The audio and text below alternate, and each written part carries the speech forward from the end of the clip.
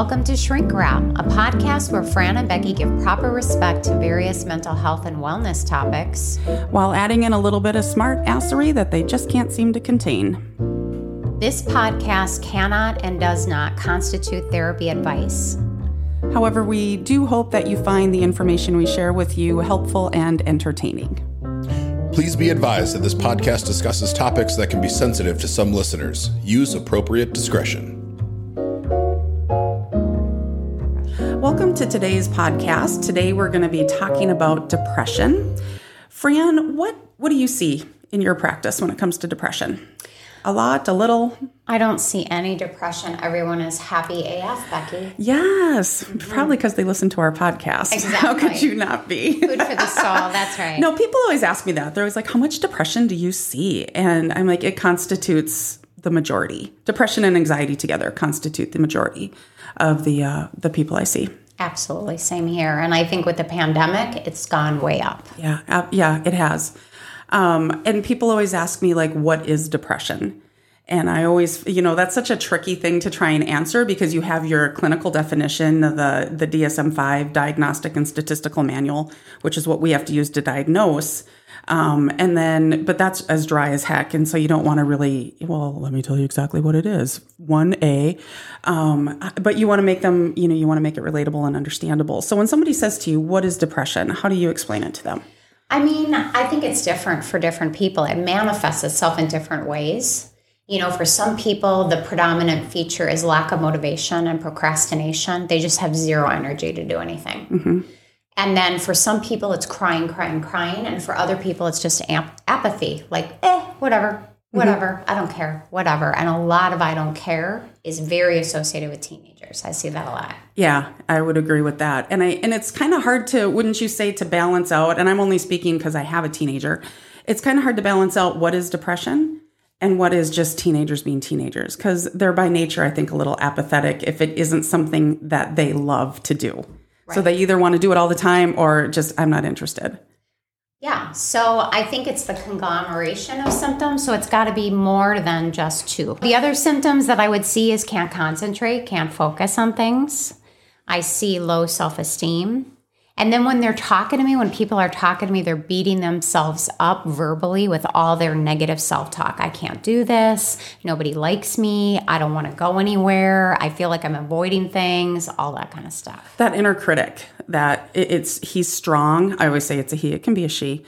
But it's a strong voice that basically says, oh my gosh, you're so stupid. How could you have done that? I can't believe you said that. Your boss hates you.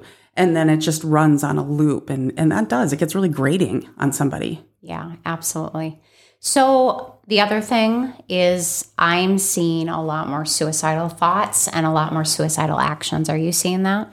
Knock on wood, no. I'm very fortunate that I've seen suicidal ideation. I wouldn't say it's any more than it's been. And suicidal ideation, to clarify, is I always describe it as a spectrum. It goes everything from, I think we've all had the thought, I just don't even want to wake up tomorrow. I'm tired of this shit and I'm done. Mm-hmm. You're not going to do anything, but you're just like, I just want to sleep for like a year. All the way to, as soon as I leave your office, I'm going to, drive my car into a ditch and try and hit a culvert and kill myself. And everything in between. And so when we talk about suicidal ideation, I've had people say, I just don't know how much longer I can do this. And then we do the follow-up questions just to see how intense, how severe, really how strongly they feel about acting on it. And surprisingly, a lot of clinicians don't go that next step. Even if someone is saying flat out, well, I think about driving in front of a car, but I would never do it. Yeah. To follow up and really say, okay, wait a minute here. What exactly have you thought about it? Do you have a plan? How long are you fantasizing about these types of things? Some clinicians are not taking those extra steps. And shockingly, sometimes when I ask those, I'm just like, oh, wow, we've gone really far. Yeah, I would agree. I almost always do. And I think it's because my formative counseling years, like when I was new in the business, I was at Northern State University, which of course you're working with a high risk age group, just by nature, that 18 to 25-ish. And so we had that conversation and it was drilled into our heads. You will have that conversation. If somebody is depressed, you are going to say, have you ever thought about harming yourself? Have you ever thought about killing yourself? What have you thought about? and getting real specific.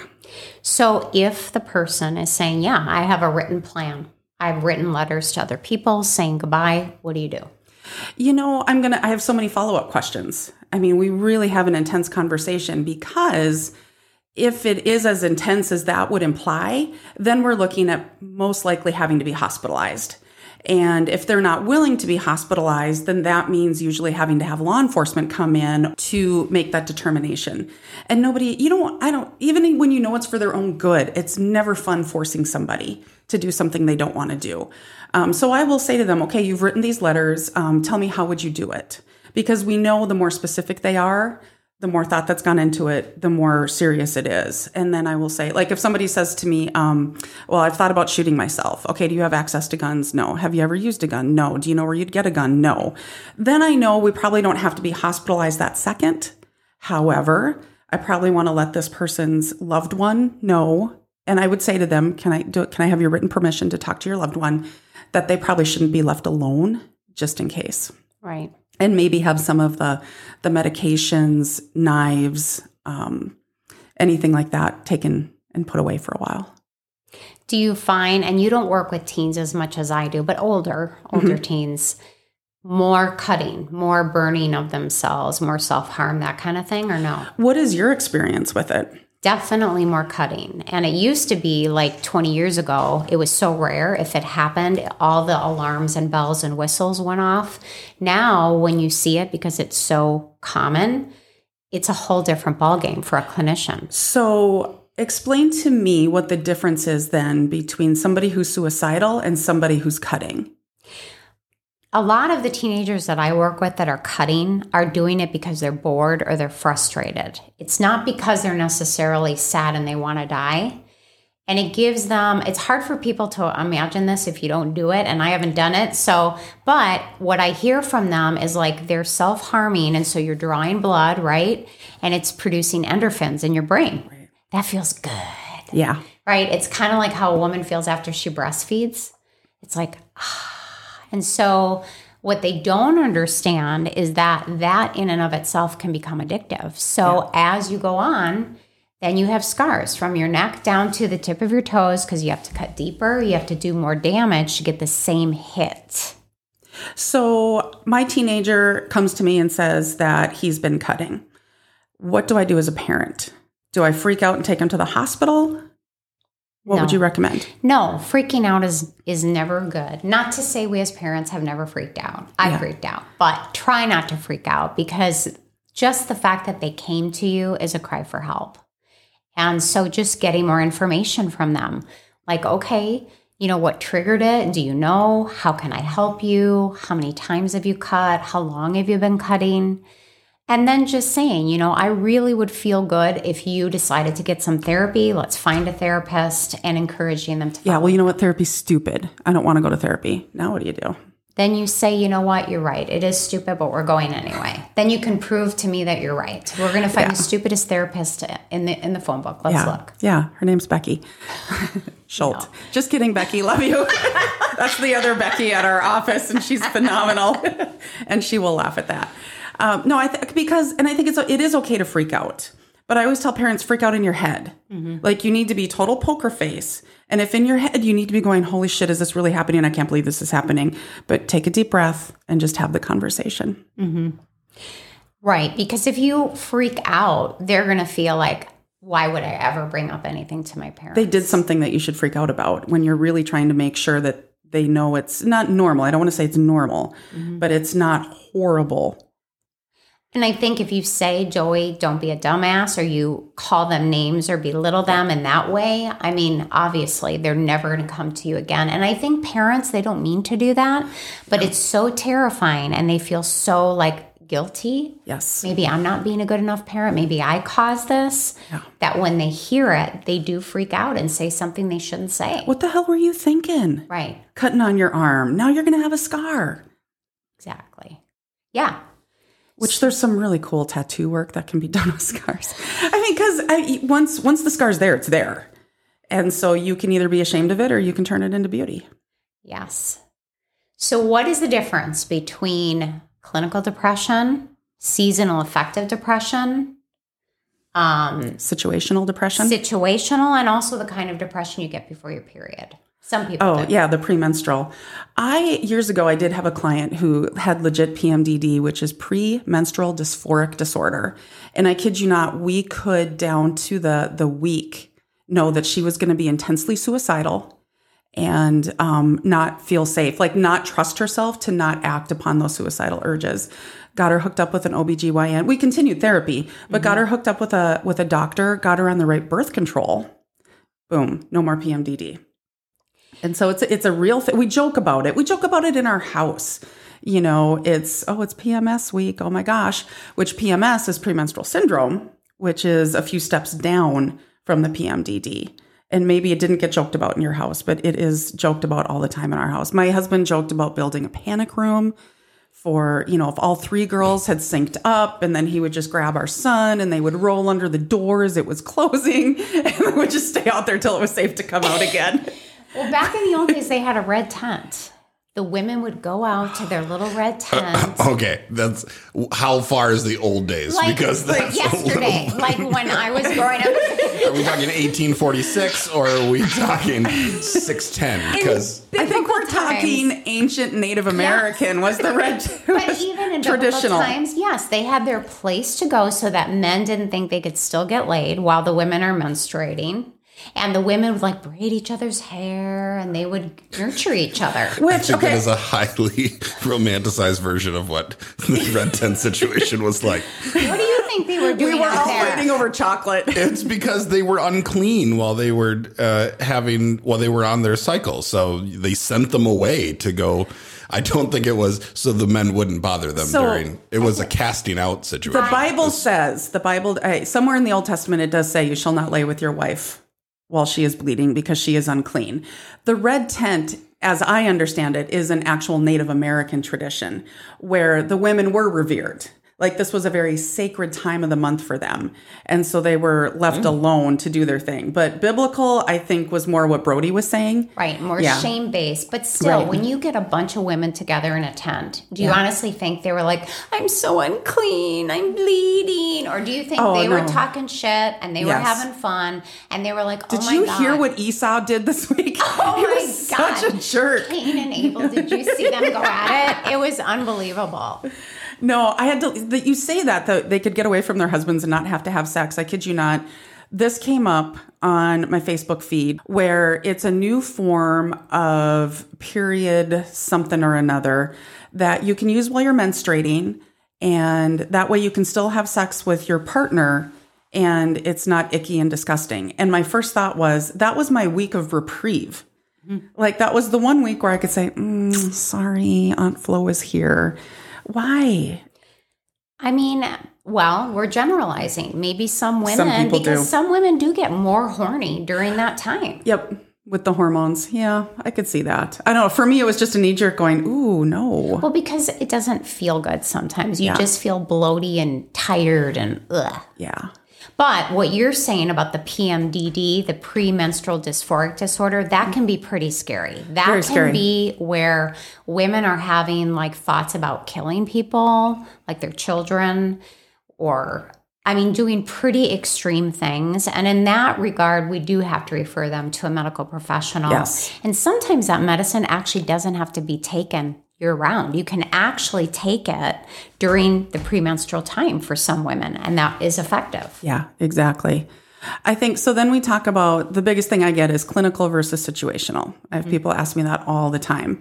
And how do you explain it when they ask clinical versus situational?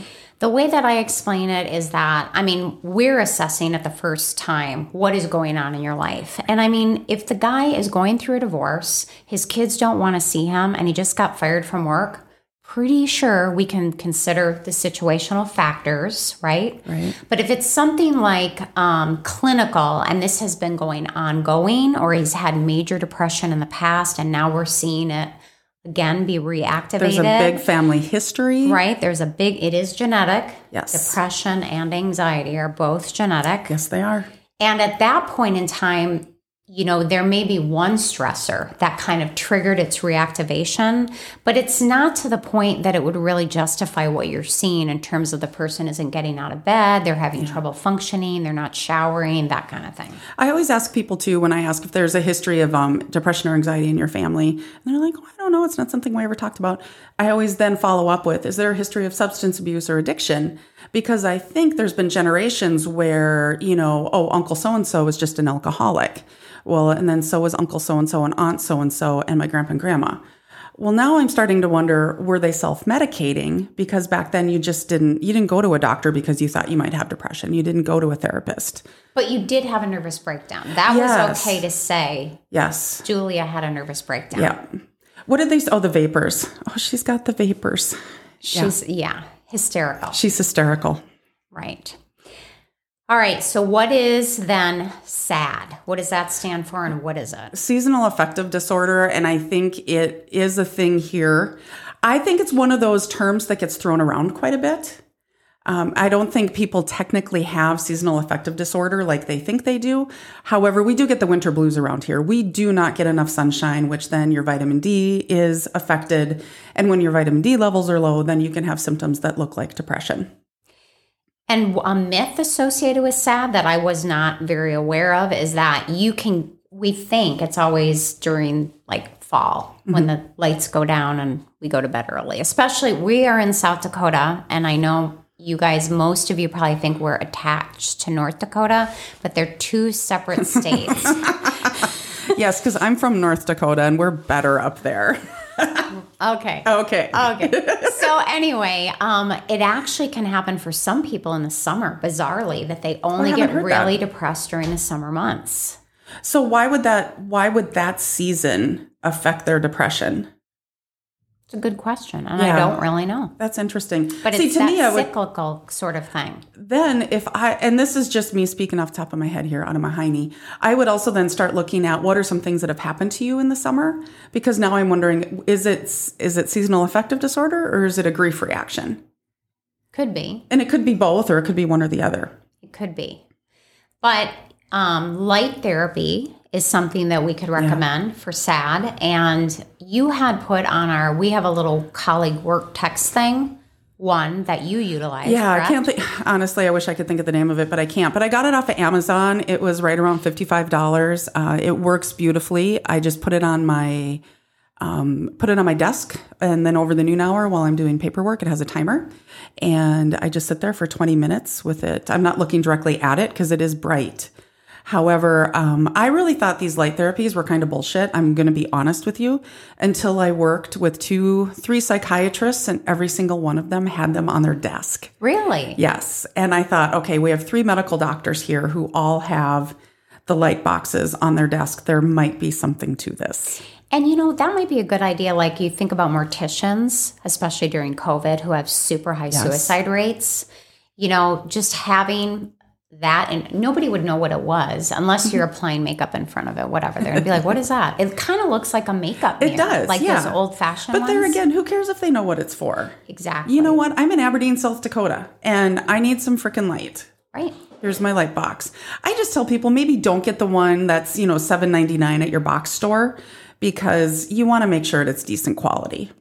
I like the idea of one that it's the standing one that you can adjust. So you could actually be like on your treadmill or on your bike and getting light at the same time. It's like, I'm all about multitasking. You are. I do know this about you. Efficient. Yeah. I am. I do know this about you. Yeah. But what it does is it helps production of serotonin in your brain, melatonin, which helps you sleep. And one thing that I learned about I thought was great, because a lot of people that are depressed, their sleeping is messed up. Yes. They want to sleep all the time. They can't sleep at night. Right. Or they're sleeping for hours and hours and hours during the day. It can help reset your sleep-wake schedule, which is awesome. It really is. I just think when my sleep schedule gets out of sync, it's horrible. And I mean that from the bottom of my heart. And it's ucky when you can't sleep. And that is a critical factor to consider with depression. I mean, that's like, to me, the number one go-to. What is your sleeping like? Yep. And your doctor has things that he or she can do for you. There's just different naturopath things you can do. Some people try melatonin and it works really great, and that's an over-the-counter thing. But visit with your physician. There's some ways to remedy that. And also to rule out, what else do you have? Do you have hypothyroidism? Do you have a heart issue? What other physical things can manifest themselves and look like depression? Yeah. Hypothyroidism is a big one. It is. They actually look exactly the same. And that's why I tend to, if somebody presents to me with depression that's never been evaluated, I will tell them to go visit with their physician just because I know that needs to be ruled out. And side effects of the medication that they're taking. I will never forget, years ago, this doctor referred to me a very elderly woman, and she was horribly depressed. And she's like, this isn't me. I've never been like this. I feel miserable. And we're like trying to go back and be private detective. And it was exactly when she got prescribed this new medication that she started feeling horrible, changed the medicine, and she was fine. So there's actually a medication, and I can't think of what it's called, but it's prescribed. I've only seen it prescribed for breast cancer survivors. I don't know if it's prescribed for other ones, but I've had 2 people I know of go insanely anxious. With medication. Yeah, with that medication. I mean, you can go back to the day. And so I always say to them, you need to visit with your doctor, you need to visit with your oncologist, and we need to see if we can figure something out. Like clinically anxious, jumping out of their skin. Mm-hmm. And evaluating what kind of birth control you're on. If you're a woman, that can kind of have symptoms like that, but also Accutane for acne. Yes. That's why they screen it so carefully. I don't know. Have you ever been on Accutane? I haven't. My oldest was. I was on Accutane, and it's the pregnancy test, but they're always asking any thoughts of depression, suicide, all that, because it can. Yeah. And it can trigger it too. Don't get me wrong. I was glad I took it. Right. But you have to be on top of it. And some supplements that you can get over the counter can mix with different medications and all of that. So you really do. If you have symptoms of depression, you really do need to, like you said, play private detective and kind of visit with some professionals and figure out where exactly some of this could be coming from. So you know what I want to talk about? I want to talk about what happens in relationships when one person is depressed. Mm-hmm. What happens? Well, I can talk about that for days. I've had clinical depression probably my whole life, but it wasn't diagnosed until I was 19. And I was one of those people that wasn't going to take medication for it. And so I probably wasn't on medication regularly until my late 20s because I just thought if I ate healthier, if I exercised or, did all the things. But it's clinical. It runs in my family. It just is what it is. We've had really open talks with our children about it where in our family, you get really nice legs, beautiful lips, and depression and anxiety. You just have to take the good with the bad, Absolutely. Yeah. And we've just been real open about it.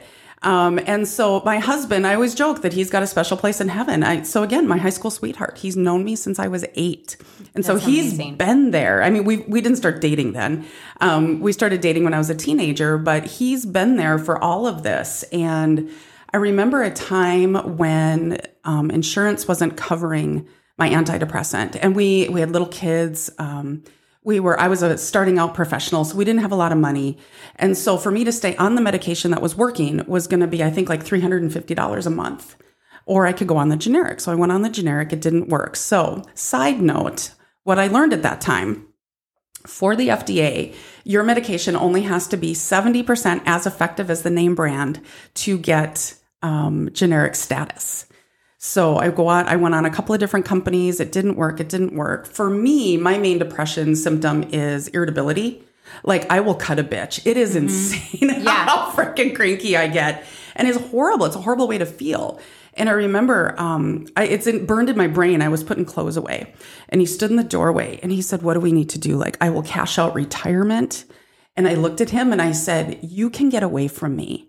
Do you know how lucky you are? Like, I am a miserable bitch and I am stuck with myself." Mm-hmm. And then visited with lots of visiting with my physician. I've had a couple of really great doctors over the years who, because I'm kind of a bossy patient too. So they've always been really good. And for him, you can't tell me what to do, especially as a therapist. If I'm feeling depressed, you can't tell me what to do. I know what I need to do. However, the magic words from Healthy Relationships, right? babe, what do you need from me right now? That's awesome. I love that. Yeah. What do you need from me? Sometimes I need to be left alone. Sometimes I need him to cook. Funny story. I needed him to cook the other night. I said, hey, I'm burnt out after today. I need you to do the cooking. And so he's like, yeah, I absolutely can do that. Our youngest was away with, I don't know what she was doing. And I hear the pantry doors open and he's like, well, would you like a can of corn heated up? Or did you want some ramen? I'm like, you know what? The Schwan man was here, so I'll just have some egg rolls. There you go. But he was willing. He was willing to heat up a can of corn. I mean, the man's a saint. Yeah. What? Don't give him that much credit. But I give you credit as a clinician. I really do, because there should not be a stigma for people that get help, and especially us that we have to take care of other people. Yeah. I love that about you, and that you're so open and forthcoming about that. Because we can only take people as far as we are right now. Right. And if that self-care is so critical right now. Well, and I wasn't always this open about it. I've had other clinicians. I said something about switching medicines or whatever. And they're like, what? You take what? I'm like, I take Zoloft, generic Zoloft. What do you take that for? Clinical depression? Really? And I was like, you're a freaking clinician. Like, you should not be judging this. Like, what the hell? Isn't that But then true? I realized that that's just where they're at. But one of my mentors was Dr. Gittadar, and anybody that ever had him for a psychiatrist, he was a great man. And he said to me one time, we were talking about a patient on 2 North, and he said, if we can't embrace what they can do despite or because of their mental illness, we have no business doing what we're doing. And that just resonated. I thought, if I can't, as a clinician, say, I have clinical depression, I've had it most of my life. And what I love is when people say, I would have never guessed that about you. Mm-hmm. Well, because it's managed. This is what it looks like when it's managed. I have very, very, if you take COVID out of it, very, very, very few depressive days. Mm-hmm. But I will say, and I've said this before, December and January were dark months in the Kook household. And I don't like that. I'm sarcastic. I'm funny. I love to laugh. I love to have fun. I love to play games. And I just wanted to sit. I wanted to sit with my dog. And that's the thing. I mean, it really damages relationships if that person that's depressed decides, I don't need help. I don't have a problem. Yes. You have the problem. Because I hear from couples, the person doesn't want to have sex. They're not taking showers. They're eating a bunch of food and gaining a bunch of weight. Or not eating food and losing a bunch of weight. Right. And they're up all night because they can't sleep. So they're gaming. And it takes a toll because the other person, I'll be empathetic for today. Like, oh, you're hurting. What can I do, babe? Yeah. Right? By day 30, you're like, what the fuck is going on? What are you going to do? What are you going to do? You are killing us right here in the house. We can't do this anymore. Yeah. And so that's why I like telehealth, this aspect of it, because it's so easy to go in the office, shut the door, log into your therapist, get your hour, and you don't have to sit in a waiting room. Nobody sees you. I think, too, for the person married to the person with depression, you can't come in and say, you know what you need to do? Oh, the fixer. Or with the best of intentions, what can I do to fix this? Mm-hmm. Nothing. Mm-hmm. However, when they say that, what can I do to fix this? Well, I need you to take the kids for a couple of hours because they're driving me nuts. Or I need a weekend getaway. Or I need to go to Sedona for a week. That's how saintly he is. But the person with depression needs to be able to articulate, this is what I need. And for the love of God, go get help. There's no shame in that game. I say this all the time. If I could give people with depression, if I could give them a taste of what it feels like to have managed depression, they would be on top of that in a heartbeat. Pick yourself up by your bootstraps. Yeah, just pray. Just get over it. Pray the sadness away. You need to have more Jesus in your heart. I got a lot of damn Jesus in my heart. You know what Jesus told me? Go on generic Zoloft. Get meds now. And take care of yourself. Mm-hmm.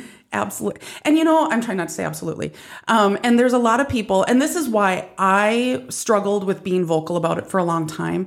Do not treat me differently. If anybody listens to this podcast and comes up to me and treats me like frickin' stained glass, I'm gonna punch you. I'm gonna punch you so hard. Because remember, irritability is my main symptom. And she knows how to shoot a gun. I will punch you. So don't treat them like, we're not ready to fall apart. apart. We're just experiencing a tough bump in the road. But don't you find, at least in the couples you see, if somebody has depression and the other person doesn't believe mental health issues or doesn't understand them? And by the way, if you love someone, again, premarital, go to a counselor beforehand, especially if one of you has depression or anxiety. You make sure that partner believes it's a thing. Yeah. Or is at least willing to get educated about it and support you about it, because that can cause such heartache in a marriage. I do a lot of, and I saw this at a workshop years ago. It is Depression 101, where a medical doctor was speaking at a conference, and he said, basically what this is neurotransmitters. You have a neurotransmitter factory and a neurotransmitter storage site.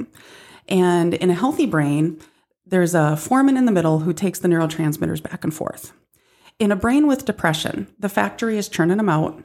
The storage unit's fallen short. The foreman went out to drink. The foreman's just sitting there playing sit and spin. The factory's like, hey, we've got all these neurotransmitters. And he's like, man, don't worry about it.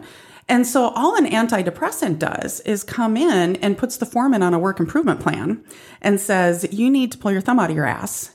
And we need to make sure that we're getting neurotransmitters from the factory to the storage site, or from the axons to the dendrites across the synaptic gap, if you need to be technical. Mm-hmm. That's in a nutshell. It's a lot more complicated than that, but in a nutshell, that's what it is. You know, in terms of relationships too, you think about parents that have depression, or a parent that's pregnant. There was a story, remember that story not very long ago of that woman, and I believe she was a mental health professional. She drove her car into the lake with her kids. Oh my gosh. And my first thought was, I want somebody to reach out to her in some way, shape, or form, because a person that is thinking clearly, of course, would never do that intentionally. But women can become so depressed. And I do see this more with a woman than with a man, because hormones after having a baby, right? Yes. So they can act in crazy ways. Like, for example, think to themselves, the only way that my kids are going to be better off is if we are not alive anymore, because I'm just going to cause them pain and heartache. So I'm going to save us all. Literally, that kind of thinking. Who's the mom who drowned her kids in a bathtub like 10, 20 years ago? Do you remember who that is? Am I ringing a bell? I can't, I wish I could think of the name, and I'm so sorry that I can't. I watched a documentary on her. She had postpartum, and the lack of support this woman had. It was one kid after another, and the lack of support was phenomenal. She reached out in so many different ways to say, I'm overwhelmed. I can't do this.